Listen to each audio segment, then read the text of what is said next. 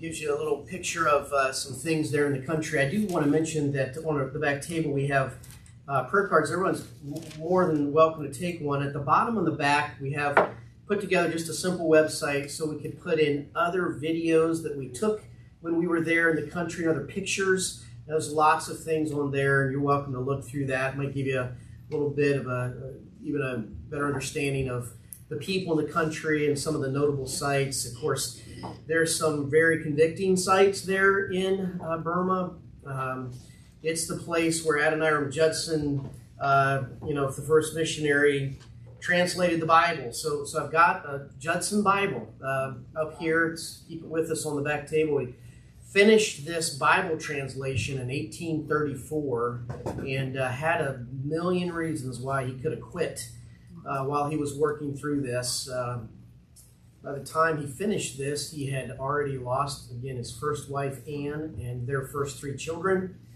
He'd been in prison for nearly 2 years, wondering day by day if he was going to survive, but he just was convinced of the need of the Burmese people to have a copy of Scripture. And so he did complete this himself. It's one of the great gifts that the country of Burma has had since 1834 is a completed Bible in their own language. And so keep this back there so you can see a little bit about what the Burmese script looks like, but also be reminded of the great sacrifice that Judson and others made in this country for the sake of the Lord. I also want to thank Pastor Dean for the opportunity to come. We talked a while back, and he talked to us about the fact he would not be here, but grateful for him. And so, ironically, he and I were roommates in Bible college. Oh. Yes, together for a whole year, and we lived to tell about it. So, room 10 at the college, and I started 1 year before him, so I was really mature when he came. I don't know about that. But it's a blessing. And think about that room, and of course, following Brother Dean and how the Lord guided him step by step. Mission Field, Oregon, and now in Elmira.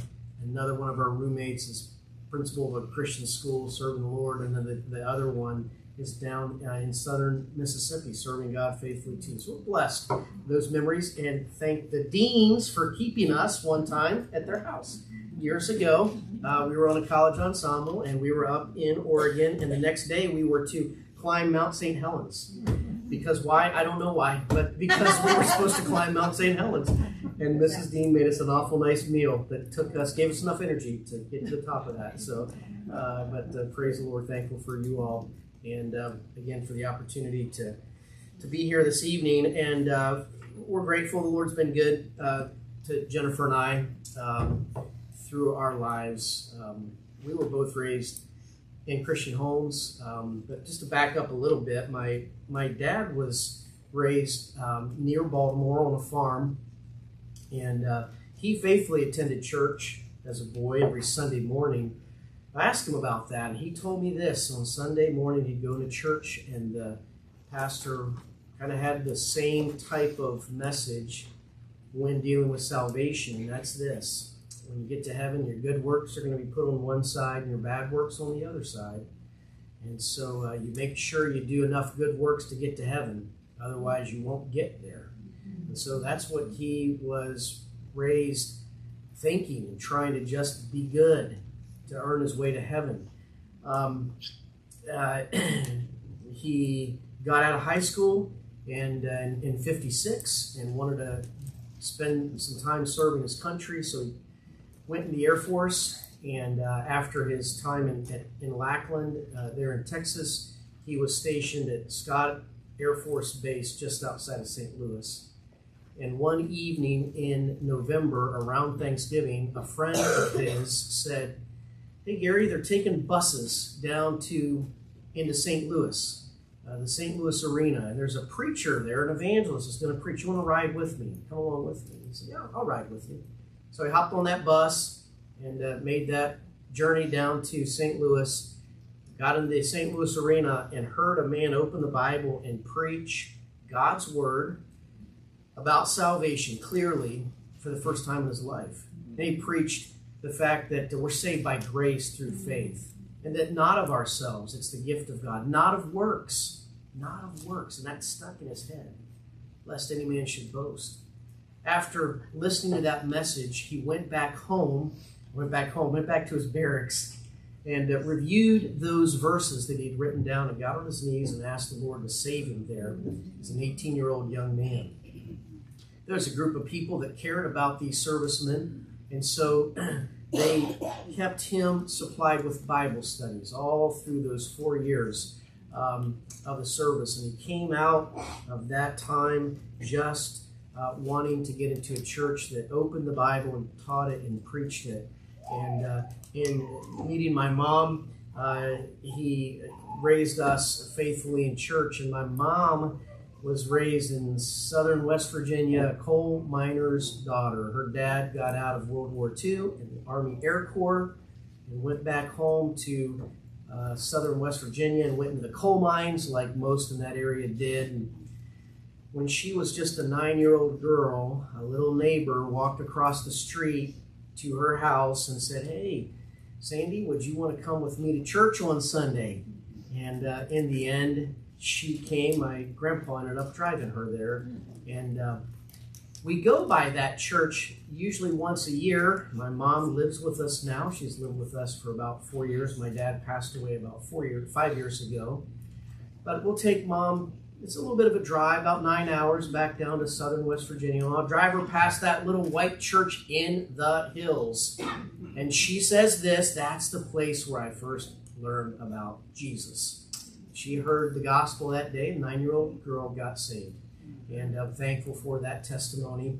And God loves everyone. He wants all to be saved. And so I'm thankful for my parents. My dad, he wanted to be a missionary. God didn't have him do that, though.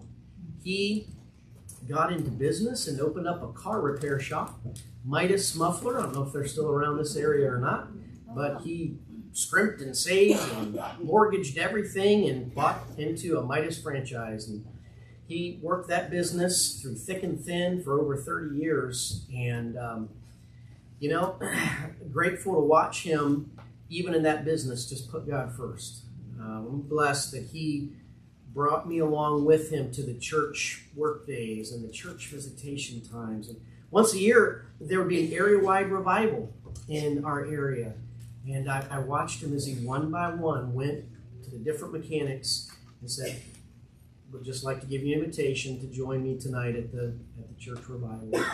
I remember the great joy on his face one night when we were sitting down. It was actually tent revival, sitting under that tent, and saw one of the guys, got off work, got cleaned up, came back in, brought his girlfriend and a couple of kids, sat down and heard the gospel there in that tent revival. So really grateful for his testimony of just serving the Lord right where God had him at, and just being a faithful father, a faithful husband.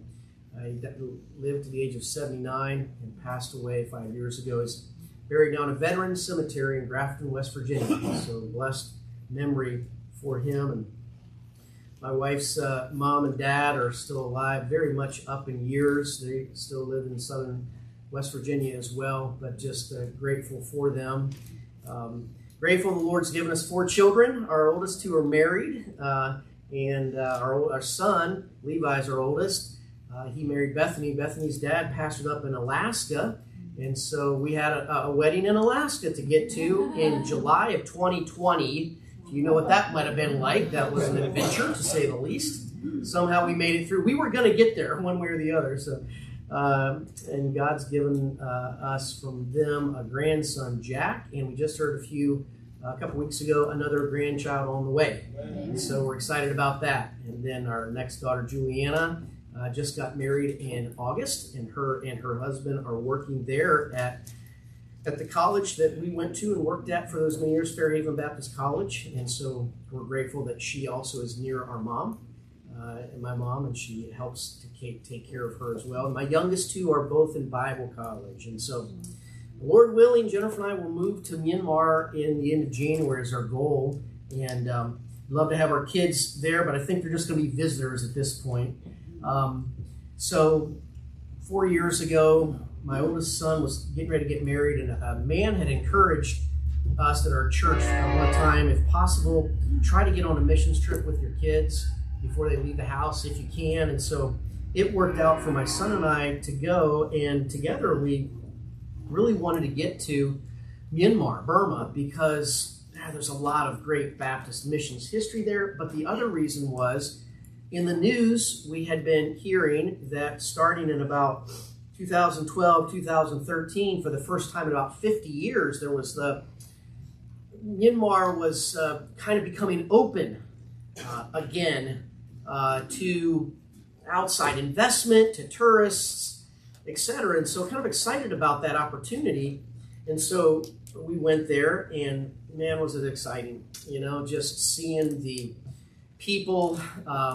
There was an excitement among those in the country. It had been under first a dictatorship starting in 1962, and that lasted for about 27 years. Then the military took control.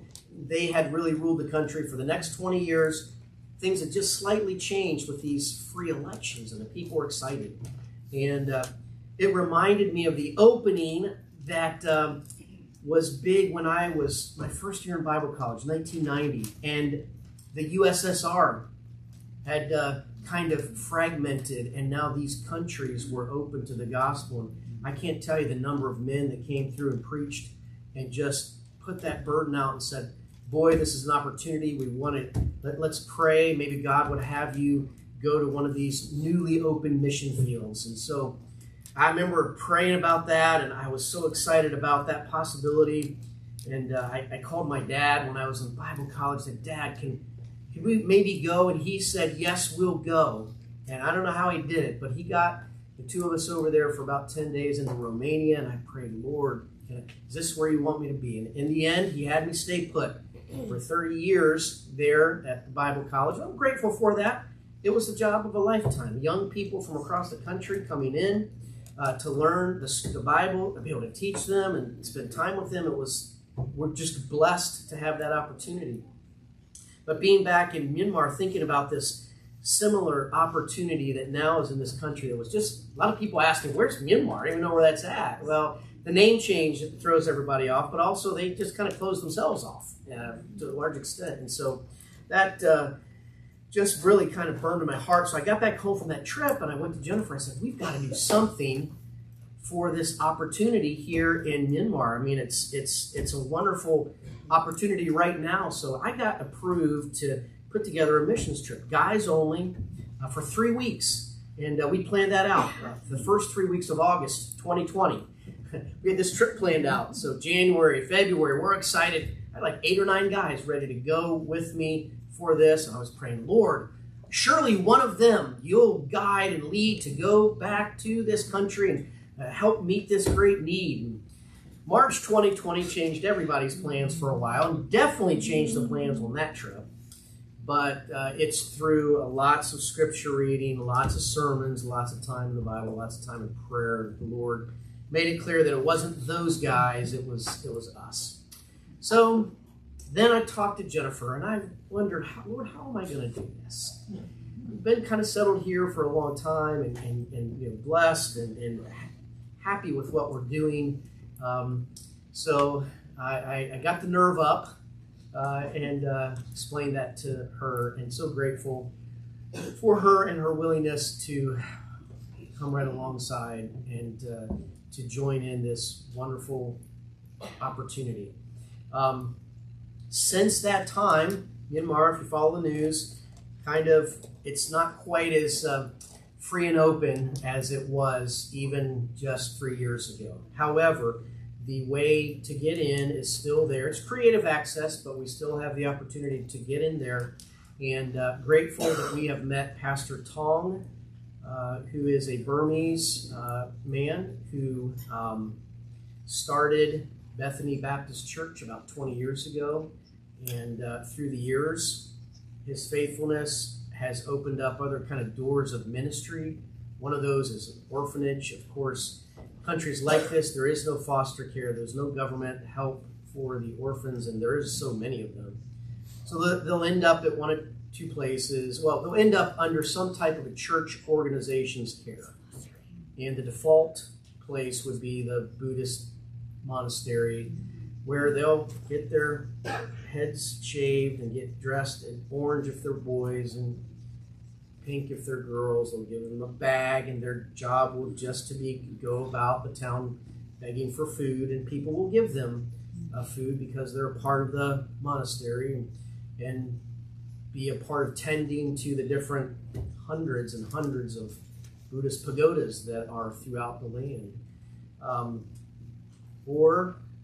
Pastor Tong said got his church okay to build an orphanage there as well. And so 40 orphans live at the second floor of Bethany Baptist Church in Yangon. And we're grateful that we'll get to work with them. Just recently, one of the young ladies that was taken in as an orphan finished her time there, and in her early 20s, just got married to a young man and together they are starting a small church on the other side of Yangon. And so from this really labor of love, we're excited to see what God could do and will do through that. For many years, these kids were sent to the local school, which really is simply a Buddhist school. But the opportunity to put a small Christian school in the church property opened up as well. So Pastor Tong built an ACE learning center, got some PACEs from the States.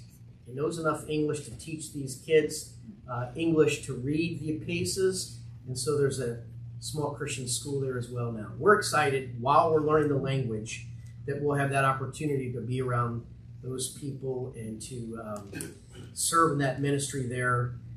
Pastor loved from the States here, really loves the country of Burma, has been there many times. And a few years back, he was with Pastor Tong, and they were witnessing to a Buddhist monk for an extended period of time, over the course of a number of days.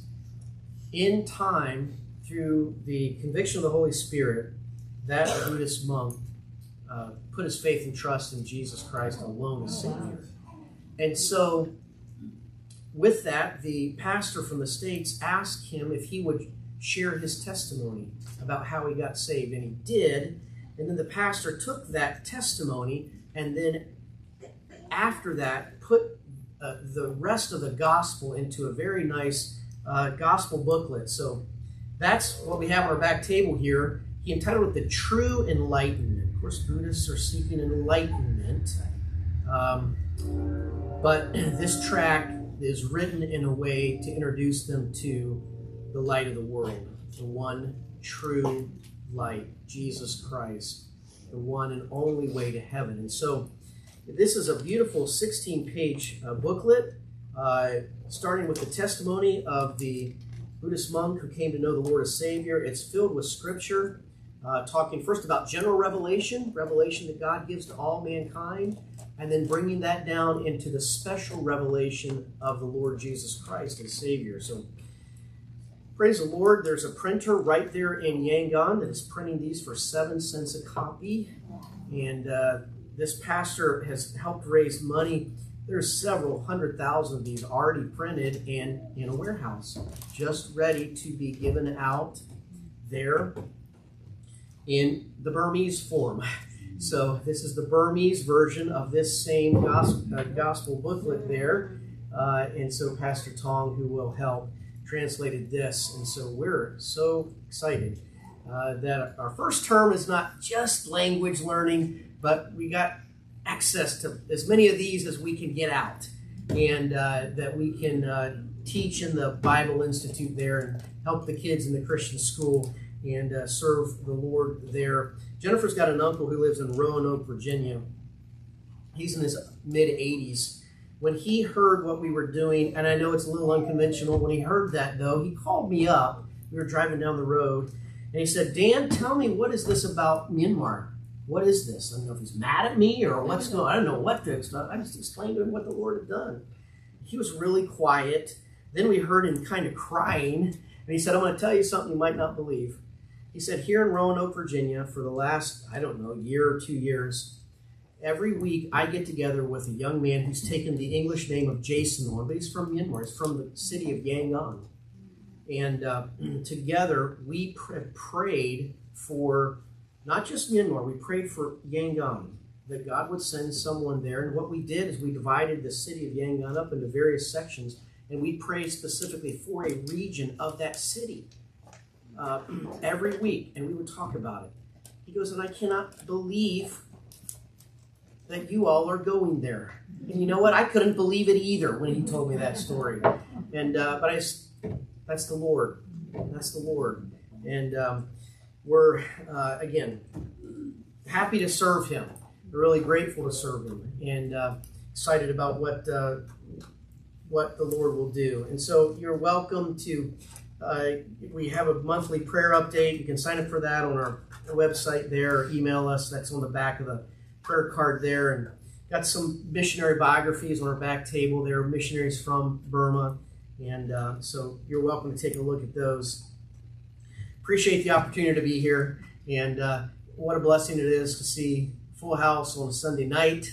You've encouraged me, honestly, already. So praise the Lord for that. And it's really good to be able to be here. We'll look briefly here this evening, just briefly, at the book of James.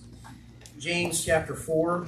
Look forward to tomorrow, Lord willing. Jennifer and I will make our way up to Sacramento. There's an old cemetery up there that is where it's the final resting place of the first Baptist missionary to California. And he started the First Baptist Church in San Francisco.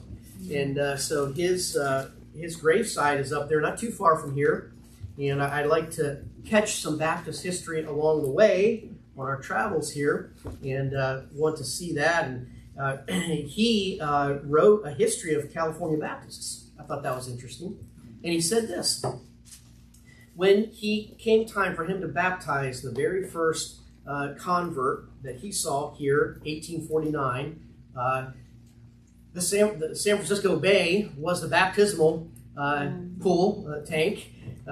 Plenty of water there, I suppose. And he said, I want everybody to sing the song that was sung 30 years before, when the very first convert in all of Burma was baptized by Adoniram Judson in 1819. And it was a hymn that Judson himself wrote, and they sang that hymn when they baptized their first convert in Rangoon, 1819. And this first Baptist pastor to California 30 years later chose that as the baptismal hymn as well. I enjoy that. I enjoy learning about that. So we'll look forward to spending a little bit of time there tomorrow. James chapter 4, and we'll read verses 13, 14, and 15. And just briefly look at this important question that God asks, and I would say asks all of us. Heavenly Father, thank you for this time. As we look now briefly at your word, we're thankful for this opportunity to be in your house. Thank you for the beautiful hymns we were able to sing, the special for the offertory with the great message, I'd rather have Jesus. What a great song that was. And now, Lord, as we look into your word, I pray that you would allow this question to be something we all ask ourselves and do our best to answer it. In Jesus' name we pray. Amen. Verse 13, the Bible says, Go to now, ye that say, today or tomorrow, we will go into such a city and continue there a year and buy and sell and get gain. So verse 13, just to summarize, is a man or some people living their life as they see fit, just working their own plans and living their life in their own way, we might say. Verse 14, Whereas ye know not what shall be on the morrow, for what is your life? It is even a vapor that appeareth for a little time, and then vanisheth away. For that ye ought to say, If the Lord will, we shall live and do this or that.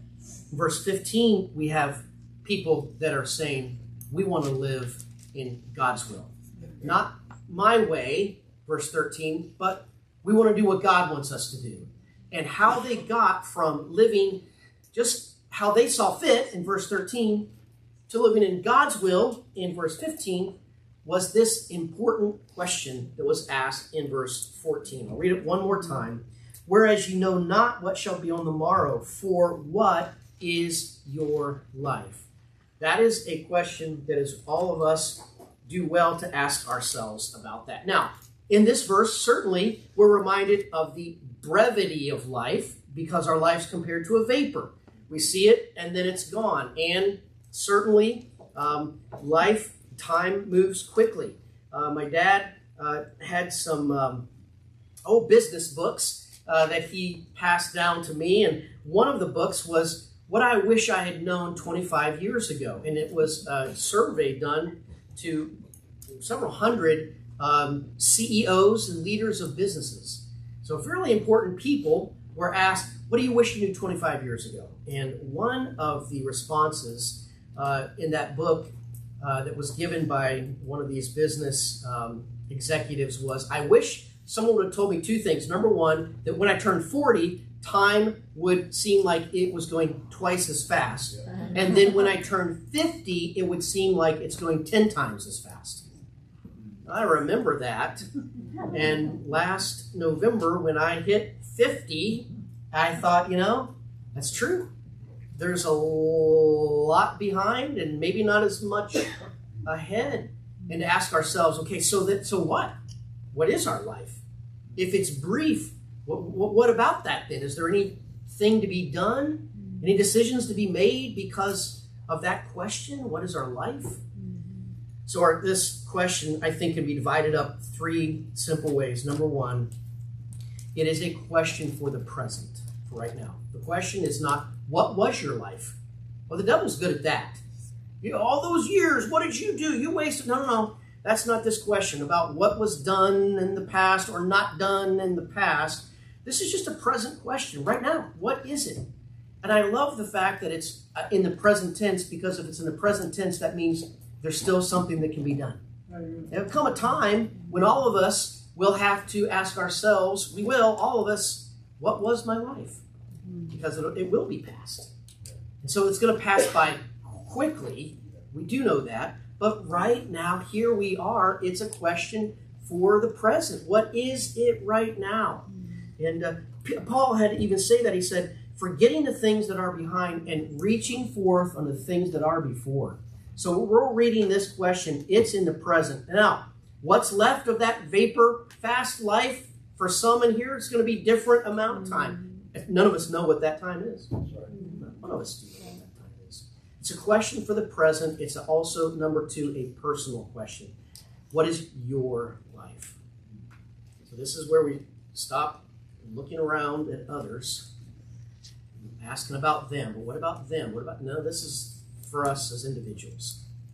One day we will face God as an individual. Praise the Lord for a good church, for good friends, maybe a good family. Praise the Lord. However, we will, as individuals, give an account of ourselves to God. And so this question is one not to think of collectively, but individually. What is your life? And to meditate on and to think about that a little bit and ask ourselves personally that. And the last thing I would say about this question, it's really a penetrating question because it's dealing with our life, which we only have one of. Only one life will soon be past. Only what's done for Christ will last. We just have one life. And so that question was asked, preached at in the audience, which there was a very young boy, 6-year-old boy. And his pastor preached that message. And at the end of that message, the pastor said, anybody that wants to meet me after the service, come up to the front, shake my hand, and say, my life is going to count for God. I'm going to ask myself, what is your life? And I'm going to let God have my life. Line up, tell me that. Well, in the back of the line got this little 6-year-old boy. His mom was with him in church. She didn't try to stop him at all. She let him get up there, went and shake his pastor's hand. He said, Pastor, I'm going to serve God with my entire life. He didn't know at the time his life only had 19 more years left in it. He passed away at the age of 25. He lived in the most beautiful mansion you can imagine on Lakeshore Drive, Magnificent Mile in Chicago, overlooking the Lake Michigan. His neighbors was a couple of a marriage of a Rockefeller and a Roosevelt. That was neighbors. But his dad William Borden's dad had made it tons of money in the mines out west. And so he built this beautiful place. And his dad very much committed to making money. William Borden, from the time he was 6, and this message was preached, just wanted to serve God. His mom prayed for him, prayed that he would indeed follow through and do that. He got into high school.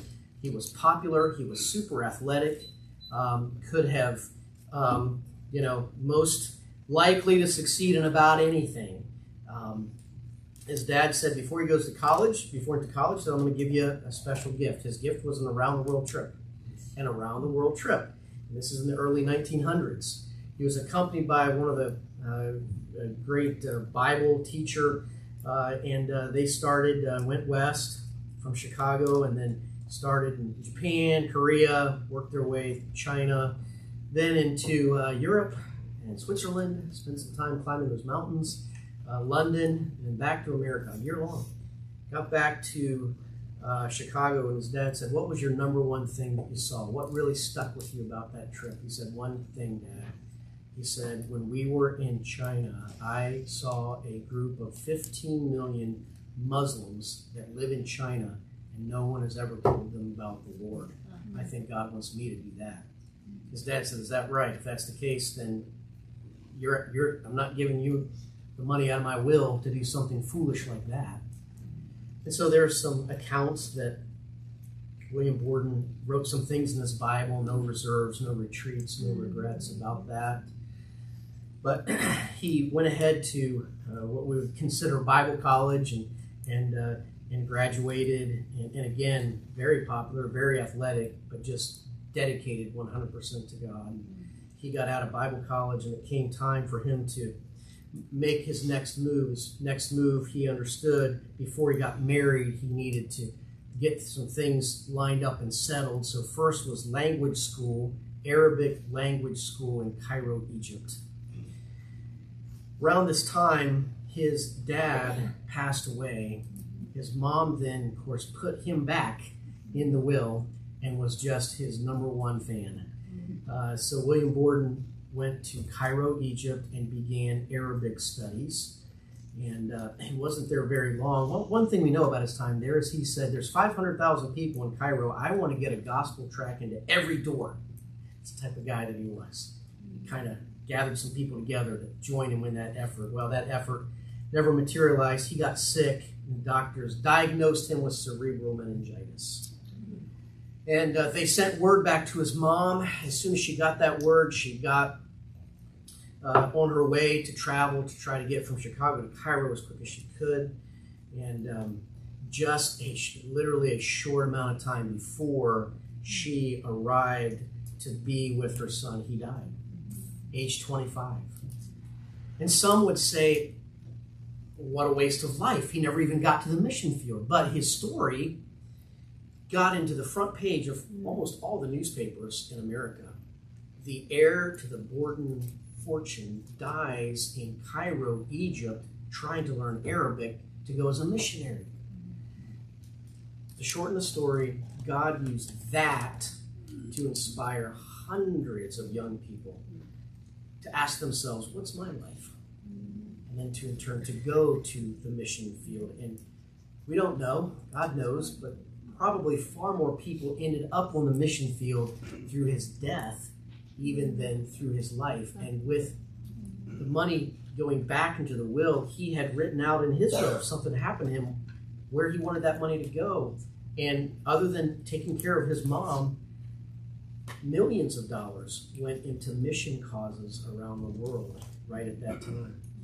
So when we think about this question, what is our life?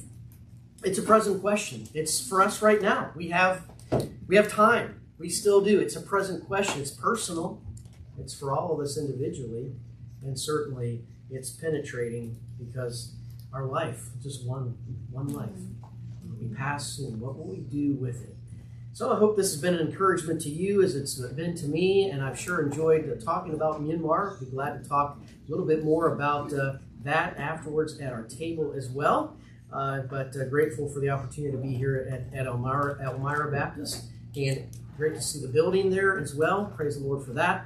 trust God will bless you and all these efforts in the days ahead. Heavenly Father, we thank you for this time together in your house. Lord, we're blessed here again this evening, being around your people. Lord, if there's one here this evening in our midst that might not know you as Savior, Lord, I pray that they would get that matter settled. They'd see one of us here this evening and get that matter settled, as life is so quickly, passes by so quickly. Lord, we don't want anyone to leave here not knowing that they're saved. And Lord, we pray that you would be with believers here, Lord. May we ask ourselves that question. May we respond to it the way that you would have us. In Jesus' name we pray.